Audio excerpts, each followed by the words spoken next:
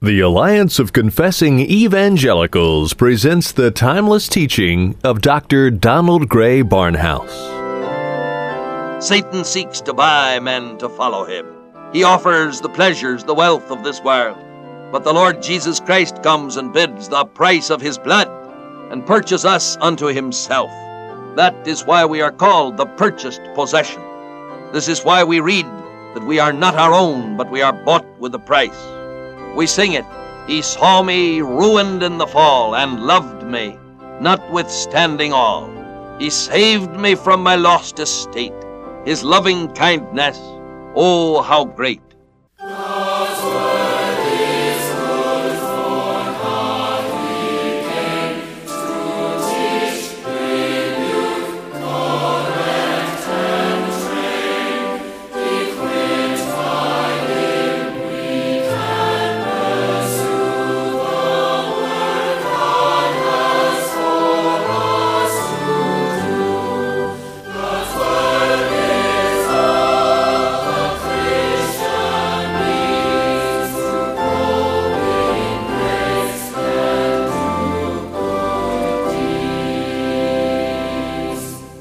Over a half a century ago, the late Dr. Donald Gray Barnhouse, then pastor of 10th Presbyterian Church in Philadelphia, saw the need to spread God's Word beyond the hearing of his local congregation.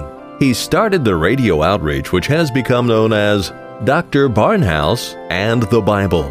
The application of God's Word as taught by Dr. Barnhouse is as relevant today as when he first taught over the radio airwaves decades ago. The message we will be featuring on today's edition of Dr. Barnhouse and the Bible is entitled The Love of God. A marriage is headed for disaster if a third person intrudes upon the marriage relationship through the unfaithfulness of the husband or wife. But a successful Christian marriage must be built around three persons instead of only two. A truly godly marriage consists of an intimate, faithful union between a husband, a wife, and the Lord. How can a true understanding of the love of God transform your marriage and your family? The scripture text for this edition of Dr. Barnhouse and the Bible, Romans chapter 7 and verse 2. Here again is Dr. Donald Gray Barnhouse with a message entitled, The Love of God. Through the Lord Jesus Christ we come unto thee, our Father and our God, and in the Holy Spirit. How we rejoice in thy goodness and thy faithfulness to us in Christ Jesus. When we see thee in the majesty of thy creation, we are overawed and a little frightened. But when we see thee in the love that thou hast displayed in coming to die for us, then we are warm with the knowledge that we are loved by thee, and that thou hast nothing toward us but grace. Bless the going forth of thy word in this hour, and use it in the hearts of all who listen, that we may know thee better and love thee more. We ask it in the name and for the sake of the Lord Jesus Christ. Amen. Today we continue speaking on Romans 7:2, the law of the husband. As an example of the inward significance of biblical marriage, we went back to the book of Hosea in our last study and saw part of that wonderful story which we now delight to continue. Hosea was a prophet who was ordered by God to marry a dissolute woman in order to enact a pageant before the nation of Israel.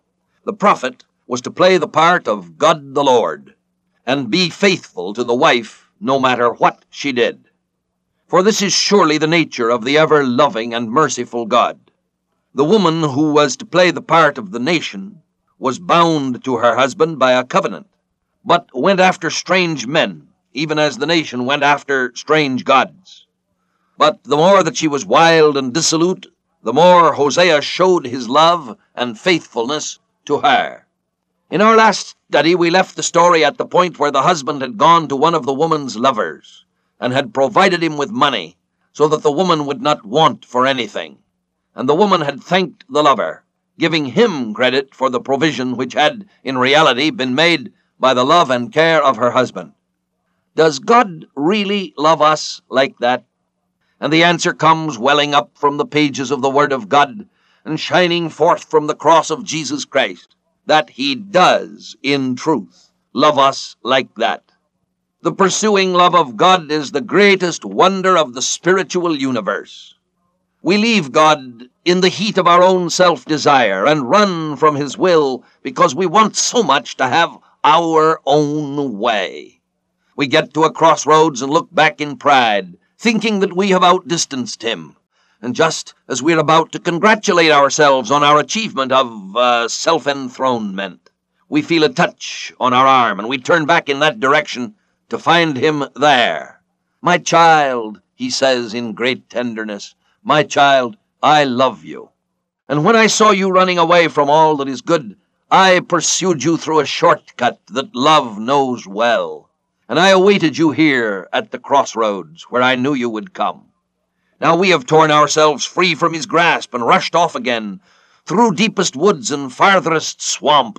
And as we look back again by the way we have come, we're sure this time that we have succeeded in escaping from him. But once more, the touch of love is on our other sleeve, and when we turn quickly, we find that he's there, pleading with the eyes of love and showing himself once more to be the tender and faithful one, loving to the end. He will always say, "My child, my name and nature are love, and I must act according to that which I am. So it is that I have pursued you, to tell you that when you are tired of your running and your wandering, that I will be there to draw you to myself once more." When we see this love at work through the heart of Hosea, we may wonder if God is really like that. But everything in the Word and everything in experience shows us that he is like that. He will give a man the trees of the forest and the iron in the ground, and then he will give to the man the brains to make an axe from the iron, to cut down a tree and fashion it into a cross. He will give the man the ability to make hammer and nails, and when the man has the cross and the hammer and the nails, the Lord will allow man to take hold of him and bring him to that cross. He will stretch out his hands upon it and allow men to nail him to that cross. And in so doing, he will take the sins of man upon himself, and make it possible for those who have despised and rejected him to come unto him and know the joy of sins removed and forgiven, to know the assurance of pardon and eternal life, and to enter into the prospect of the hope of glory with him forever. This is even our God, and there is none like unto him. But in spite of this love, the woman did not repent, and Hosea followed her down to the bottom of degradation, not going into it himself, aloof in his holiness, but close in his love, loving her all the time. The Lord announced that it was a picture of the path of his love following Israel through all the years. It is amazing to me that anyone can read these chapters and then look at the history of the nations and not believe that the Lord has charted the whole program of the nations in advance. "And I will punish her," we read in Hosea 2, "and I will punish her for the feast days of the Baals, when she burned incense to them, and decked herself with her ring and her jewelry, and went after her lovers, and forgot me, saith the Lord." And while it was necessary for his justice to allow her to eat the fruit of her doings, it was also certain that her misery would become the framework in which his never-failing love could best be exhibited. This can be seen in the case of the nation, which illustrates today those who believe in the Lord Jesus Christ, and also in the case of the woman, Gomer, the daughter of Diblaim, the wife of Hosea. For the nation, the Lord announced that it would be necessary for her to go down to live in the wilderness, with vines and fig trees destroyed. But, said the Lord, I will allure her, and bring her into the wilderness, and speak tenderly to her. And from there I will give her back her vineyards, and make the valley of weeping as a door of hope. And there she shall answer as in the days of her youth, as at the time when she came out of the land of Egypt. And in that day, says the Lord, you will call me my husband, and no longer will you call me my Baal. And I will betroth you to me forever. I will betroth you to me in righteousness and in justice, in steadfast love and in mercy. I will betroth you to me in faithfulness, and you shall know the Lord.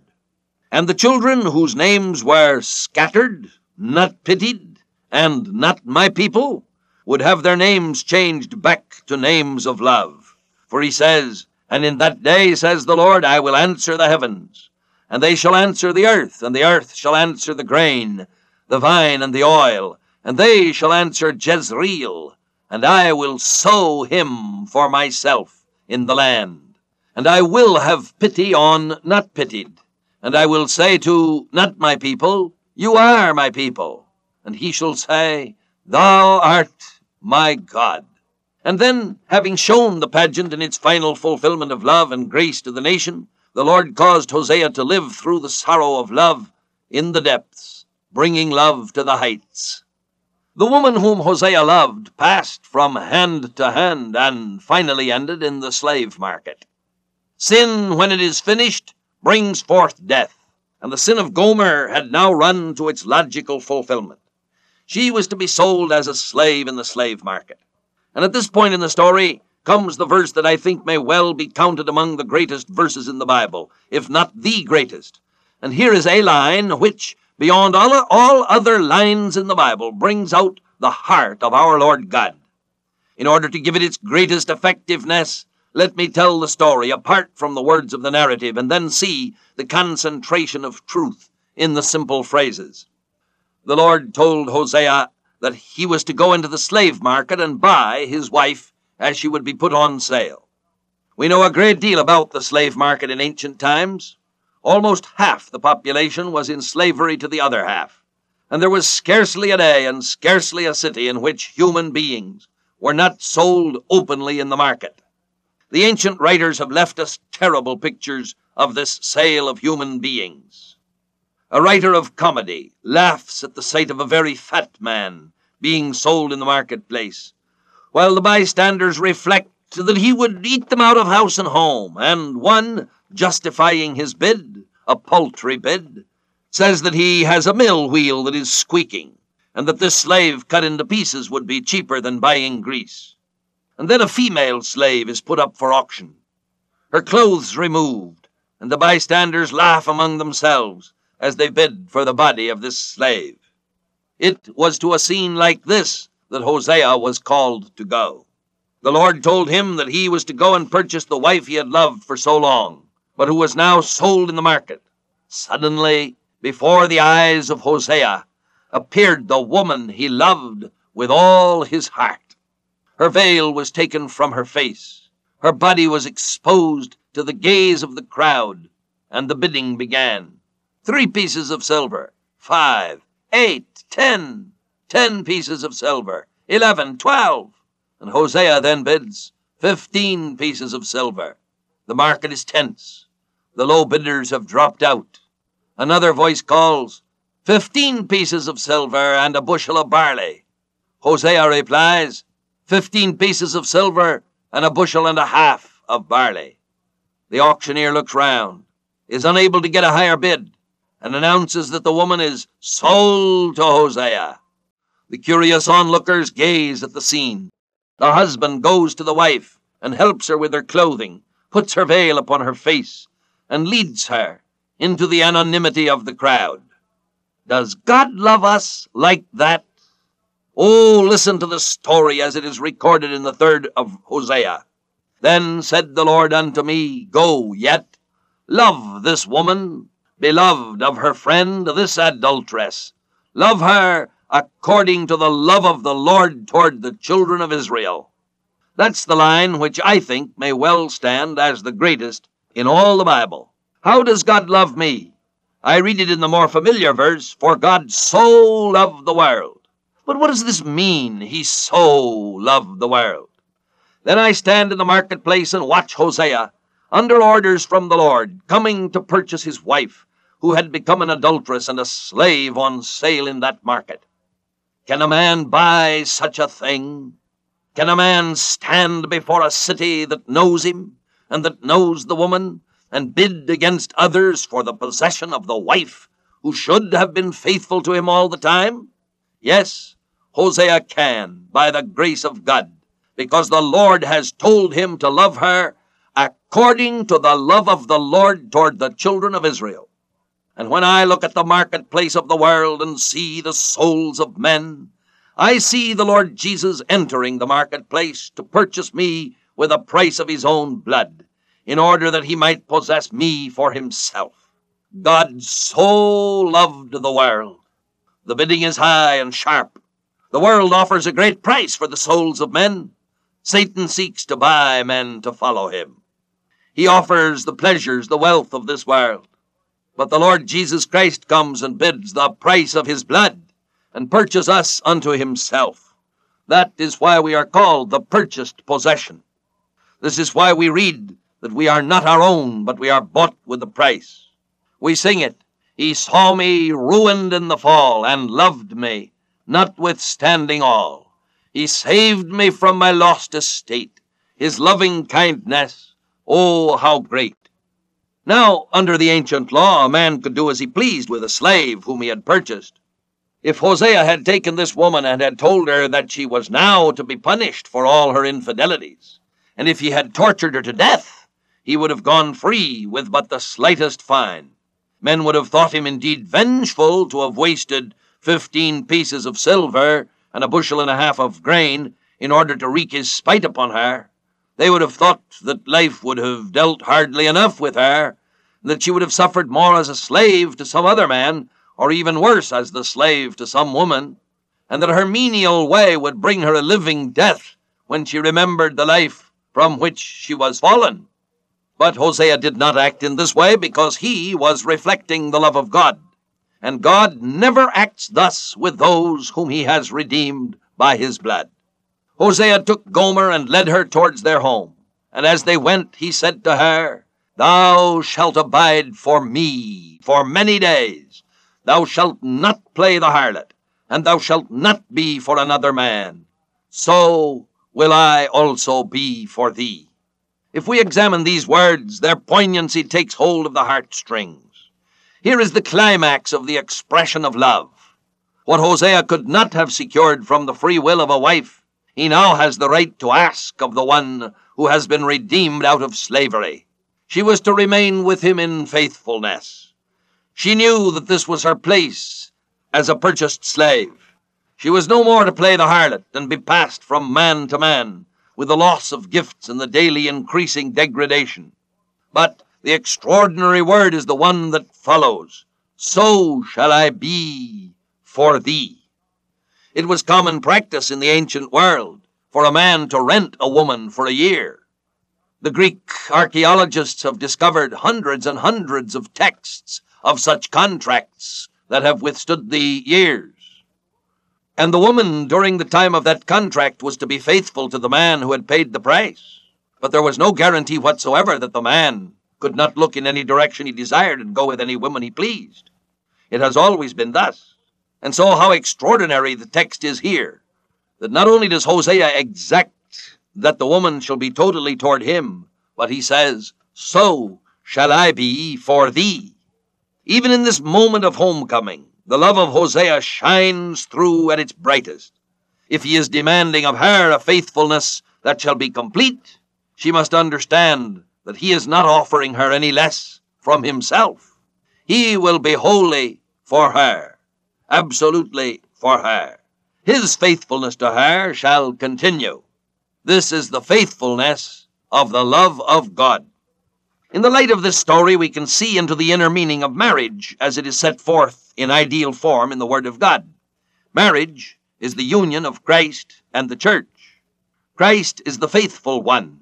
We are the ones who slip into flirtation and then into adultery with the world. We go after strange gods. We are loved by Christ Jesus, but we look readily upon the faces of the loves of the world. We are drawn aside by our own desires and seduced from our first love of Christ. Such a seduction is the worst of all transgressions, since it is the sin against the love of God.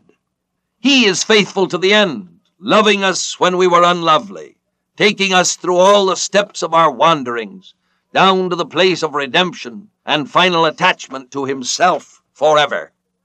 We can now begin to summarize some of the things we have seen.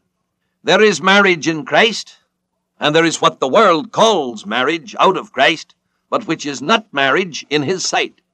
God does not join together the men and the women who decide to unite and go through what the world calls a marriage. even though the ceremony may be performed in a church by a minister. True marriage is the union of two people who have been born again. In the case where there has been the union of two unbelievers, the salvation of the one or the other immediately gives a changed aspect to their union. It now becomes a marriage, subject to certain laws of God. For we read in 1 Corinthians 7, the unbelieving husband is sanctified by the believing wife, and the unbelieving wife is sanctified by the believing husband. This does not mean that the unbelieving mate is saved, but that he is set apart by the word of God, so that the believer can enter into the promises of God for the children of such union, and begin to act towards the mate as though there had been a true marriage. In the world of the unsaved, there can be union and divorce and further union without there being marriage in the sight of God. Union, even with a ceremony, is not marriage. And therefore any attempt to apply Christian rules to such a union is outside the province of leaders in Christian life. It's only those whom God hath joined together who may not be put asunder by men. It is for these reasons that divorce may never be rightfully instituted by a true believer, on any grounds whatsoever. Unfaithfulness, as we have seen in the case of Hosea and Gomer, is but the larger call of God for the manifestation of love that will sacrifice all for the sake of the marriage with the one who is loved. The question of divorce has become so important in the life of America that I believe that it is necessary for me to set forth the principles which govern divorce and remarriage under some instances, and in the next study, the Lord willing, I shall give the full time to this question. There has been great grief and agony caused to some devout Christians who have been the innocent victim of broken love and broken homes. And frequently the grief of the broken home has been increased by ignorant Christians who have attempted to force Christian principles on non-Christians, or who have failed to see that there are certain circumstances which break a marriage and leave the innocent party perfectly free to remarry. In closing this study, I would like to point out the reason why a true believer in Christ is never to institute proceedings for divorce, no matter what the circumstances or the ignominy of life. Such a procedure, the institution of divorce by a born-again believer, would be tantamount spiritually to an admission that our union with Christ could be broken. It would accept the principle that there is no true justification by faith apart from the works of the law, and would lead to the idea that it would be possible for a believer to be severed from Christ and be lost. For marriage is a symbol of our union with Christ, and this union is instituted by Him, and He has said that the believer shall never perish. When we consider our text in its context, we're brought face to face with marriage, true marriage between believers, as an illustration of finality. And it is used in the 7th of Romans to show that Israel was married to the law and bound by the law as long as the law existed unchanged.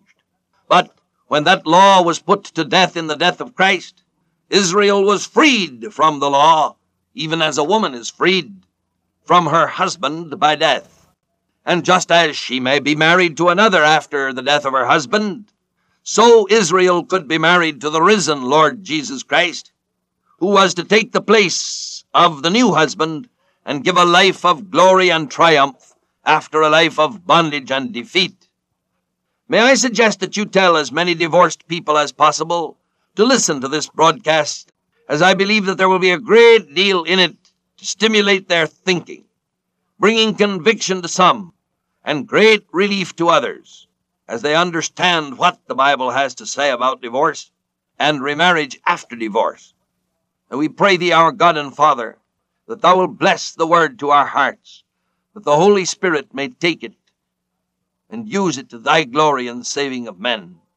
Lord, we ask Thee to do what we cannot do. We've spoken words to human ears, and wilt Thou take it by Thy divine help to the very center of being. We ask it in the name and for the sake of the Lord Jesus Christ. Amen. The persistent pursuing love of God is the greatest wonder in the universe. Have you experienced the love of Jesus Christ who seeks and saves those who are lost? We hope you have benefited from today's message by Dr. Barnhouse entitled, The Love of God.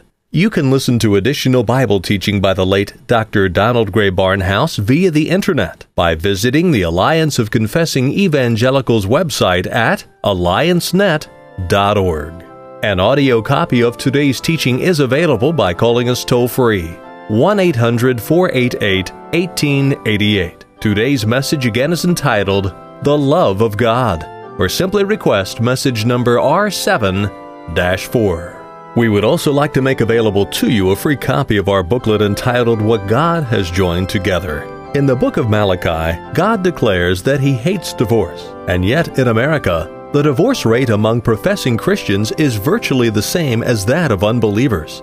This booklet will show you from Scripture how important marriage is in God's eyes, and how to maintain a strong, healthy relationship with your husband or wife. If you want to build a biblically sound marriage that will glorify God and stand the test of time, ask for your free copy of What God Has Joined Together when you call or write. Dr. Barnhouse and the Bible is a radio ministry of the Alliance of Confessing Evangelicals, headquartered in Philadelphia, Pennsylvania. We exist to promote a biblical understanding and worldview. Drawing upon the insight and wisdom of Reformation theologians from decades and even centuries gone by, we seek to provide contemporary Christian teaching materials which will equip believers to understand and meet the challenges and opportunities of our time and place. Dr. Barnhouse comes to you through the generous gifts of our listeners. If you have benefited from this broadcast and would like it to continue, please, won't you prayerfully consider a donation to help us keep this ministry on the air? For more information or to make a contribution to support and further our work, please contact us by writing Alliance of Confessing Evangelicals, Box 2000, Philadelphia, Pennsylvania 19103. Call us toll-free, 1-800-488-1888, or visit us online at alliancenet.org. Be sure to ask for a free updated resource catalog featuring books, audio teachings, commentaries, booklets, daily devotionals, videos, and a wealth of other materials from outstanding Reformed theologians and teachers such as Donald Gray Barnhouse, James Montgomery Boyce, Michael Horton, and Martin Lloyd-Jones. Then join us again next time for more classic teaching on Dr. Barnhouse and the Bible.